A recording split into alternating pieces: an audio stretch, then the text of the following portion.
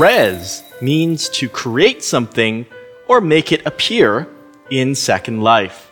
For example, I can right-click, click Create from the Pie menu, and then you notice these building tools are open, and I can click the ground, and I have just created or resed a prim. There it is.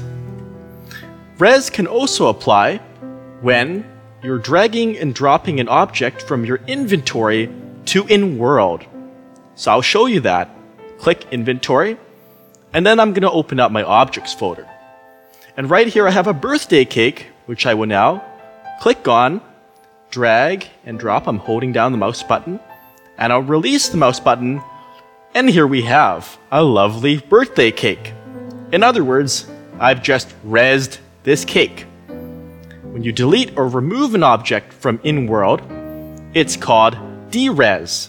So if I right-click it, and then I press the delete key, it will disappear shortly, and that's called derezing. I can do that with other objects I've created or resed as well. And now you know what res means.